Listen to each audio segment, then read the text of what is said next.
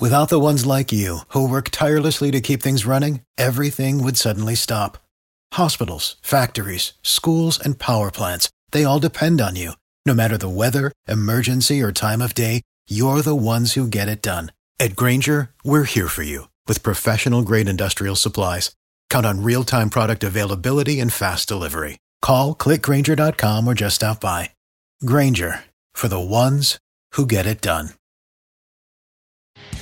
You're listening to Eagles Unfiltered. E-A-G-L-E-S, Eagles! This podcast is powered by Eagle Maven of Sports Illustrated. 3rd down and 1. Hurts, keeping, 1st down and a touchdown. Here are your hosts, Ed Kraz and Connor Miles.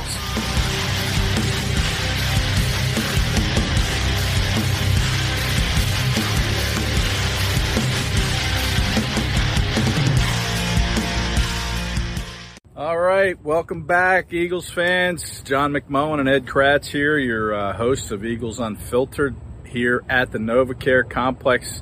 Not too long after the Eagles preseason opener on Thursday night. It's Saturday, day 12 of training camp, and still hot, still very hot out here, huh, John? Hottest day of camp, I would say. What about you? I would say it is, yes. We have a little cloud cover right now, thankfully, but you know, listen, another day, another short practice from Nick Sirianni. Club Nick is what you're calling Club Nick Sirianni. And by the way, Nick Sirianni, if you're listening, bravo, my friend. Yeah. They are quick. Vice President of Security, Dom DeSandro, I flagged him down. He's always got the schedule on the sidelines. He told me 9 periods. We were in period 7, I think, at the time. I was so excited we were going to get off the field. And it was about 5 of 11 when we were in period 7 with 2 more to go. So, yeah, it's really vacation club, Sirianni, if you ask me. But listen, the players are enjoying it. Why wouldn't you? Brandon Graham was asked about it again today. The players are always asked about it. And, you know, he said he might be able to play another 4 years like he wants to if this continues. But, you know, he made a good point. He said, you know, you really need to bear down. You need to focus. You don't want him to look bad by having these practices, so you really try to reward him by taking every single rep seriously. So, I guess it makes sense. And it's hard to argue with how prepared they looked on Thursday night. They did look prepared in the preseason opener. And again, we're talking about 2 series, basically, sometimes 1 series for the starters, Brandon Brooks, for instance. So they weren't out there for a long time. But really, the first and second team, the first half, looked pretty sharp. And then Nick Sirianni talked before practice today. He said, obviously, the third team guys weren't ready. A lot of corrections there. So it was good and bad from that standpoint. But let's be honest, you'd rather have your first and second teams playing well. And your third team, you kind of say, okay, we get down that low, we're going to struggle anyway. But it'd be nice to have everybody. I do question, I've been questioning it throughout camp, how much work can you get done? Now, they have a lot of walkthroughs. We're not allowed in the walkthroughs. They cancel practice on Sunday. They're having a walkthrough. The Patriots are coming in Monday and Tuesday. So that's going to be interesting because we know the one thing about the New England Patriots, they're well coached and they're going to practice well. So it's going to be a nice test for the Eagles and a rookie head coach. Yeah, so much for that cloud cover, too. The sun's out and hitting us in the eyes here. But listen, let's dive into what we saw today, John. It's we don't see a whole lot different than what we've seen in previous camps, but you might have a hard time finding a practice game ball today because it was pretty nondescript. Nondescript. Yeah, but who do you think kind of showed up a little bit? I have a couple guys in mind, but who do you think? Well, I looked at the offensive and defensive plays of the practice in my mind. They were both on 7-on-7 drills, a lot of red zone work again, which has been a theme of these practices early on, situational football, which I agree with. Zach Ertz ran a great route, used his body, used his route running skills to keep Darius Slay at bay for a touchdown. Then almost it was a carbon copy as far as the play, but it was Joe Flacco throwing it to Richard Rodgers. And backup safety Elijah Riley was able to undercut it and get the PBU. Those were the 2 best plays I saw during the session, so I'm going to give it to Elijah Riley. I thought about Zach Ertz, but Zach is having a great camp. Julie Ertz was here, by the way, today. She was. Coming off a bronze medal in the Tokyo Olympics. I was going to say congratulations, Ed, but I know she's disappointed with that bronze because the women are used to always winning gold. But so she was back. Mike McCoy, another interesting visitor who's a big sort of presence on Nick Sirianni's history as a coach, had him with the Chargers. So he was here taking a look at practice, helping out. Yeah, nondescript. So I'm going to go Elijah Riley for my game. Oh, okay, somebody different. Yeah, I mean, he played well on the punt return or punt coverage team on Thursday night. He had an interception, too. Right, that's right. He had an interception. So, hey, Riley could be sneaking his way onto this roster. I saw today, I saw J.J. Arcega-Whiteside make a nice catch in team drills. He wasn't targeted on Thursday night. His job security, I think, is very tenuous at this stage. But it's funny because on the very first play in team drills after the Eagles offense false started, which we didn't see any of that on Thursday night, kind of surprising. But after that false start, the first play, they ran to Quez Watkins over the middle, and he just ripped right by everybody that was covering him. And how spoiled is this offense now because 2 or 3 linemen raised their hands in a touchdown signal before he was even at the 50-yard line. Like, they knew he was gone. So, it's kind of interesting that Quez Watkins is really, taking this team by storm, so to speak, especially after that 79-yard. Yeah, it's not a secret anymore. He could have had a 98-yard touchdown, too, if Jalen Hurts was a little bit more accurate, was a little less hurried, backed up on his own goal line. So Quez Watkins, you're right, is having a big day. I think, roster moves are a big part of today. Raven Clark activated from the PUP list. He's the left tackle, backup sort of swing tackle, the Eagles side. Had a history with Nick Sirianni and Kevin Patullo and everybody from Indianapolis. So he's back practicing. Got to be down to 85 by Tuesday. At 4 p.m., correct. The first cut, the Eagles cut 2 players today. Adrian Killens, and who's been playing at wide receiver. Obviously very undersized, came in as a running back, so you knew who he was kind of up against it. And also tight end Caleb Wilson, who's the son of the old D-line coach here, Chris Wilson, if people remember him. But tight end, really deep. I mean, Tyree Jackson, we've talked about him a lot. Jack Stoll, undrafted free agent, is also in play at tight end. And we know Zach Ertz is obviously still here. Dallas Goedert, Richard Rodgers.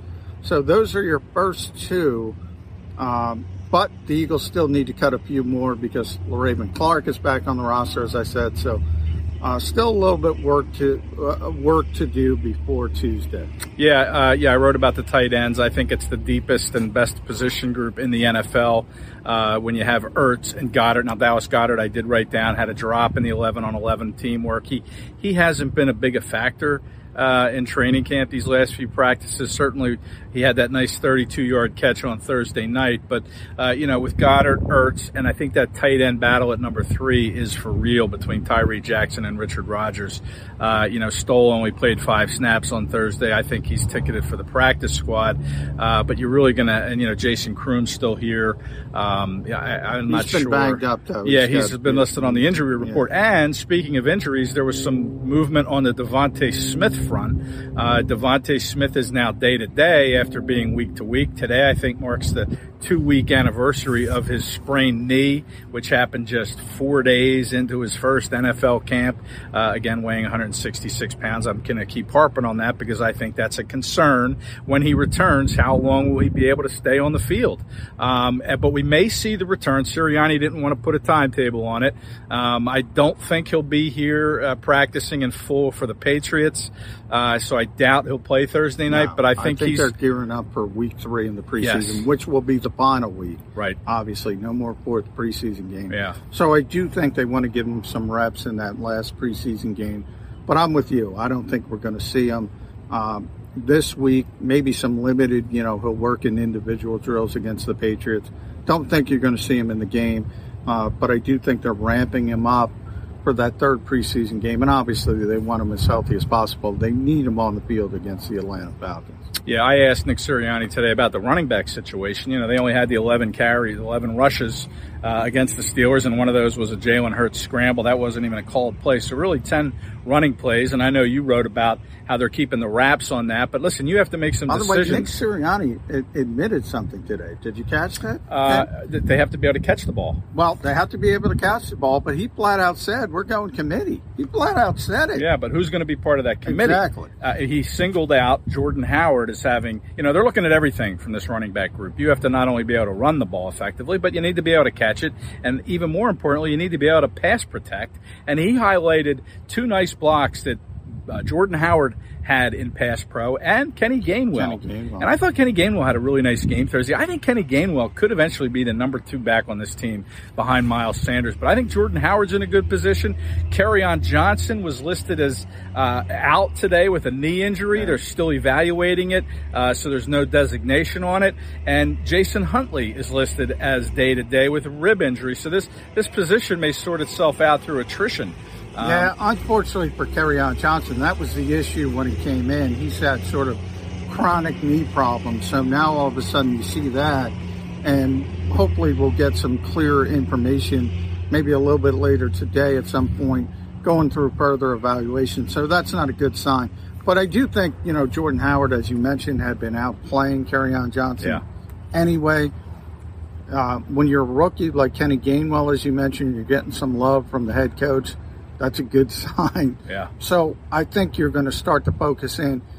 And by the way, Boston Scott is going to be on this team. Yeah. They love Boston Scott. So if you talk about 4 running backs, those are probably going to be your 4 running backs. Yeah, absolutely. But then Huntley, I thought Huntley showed some nice things on Thursday night, but now he's got this rib situation. I don't know how that'll impact him and his quest to make this team. But, we talked about Miles Sanders with Sirianni too and why he didn't play. And he admitted, he does need to get, his hands a little bit more up to speed. He talked about catching angles for Miles. When he looks back a certain way, it's a little more difficult for him to kind of pick up the ball in some of those angles. So maybe they're trying to improve those as well as maybe eliminate those from him having to deal with those in the pass game. But clearly it's a concern. But listen, Miles Sanders is still the number 1 back on this team. Oh, no question. But I did think it was interesting because I got this in for Nick Sirianni. And understand that Nick Sirianni still won't admit Jordan Mailata is the starting left tackle. Yeah. He still won't admit Jalen Hurts is the starting quarterback,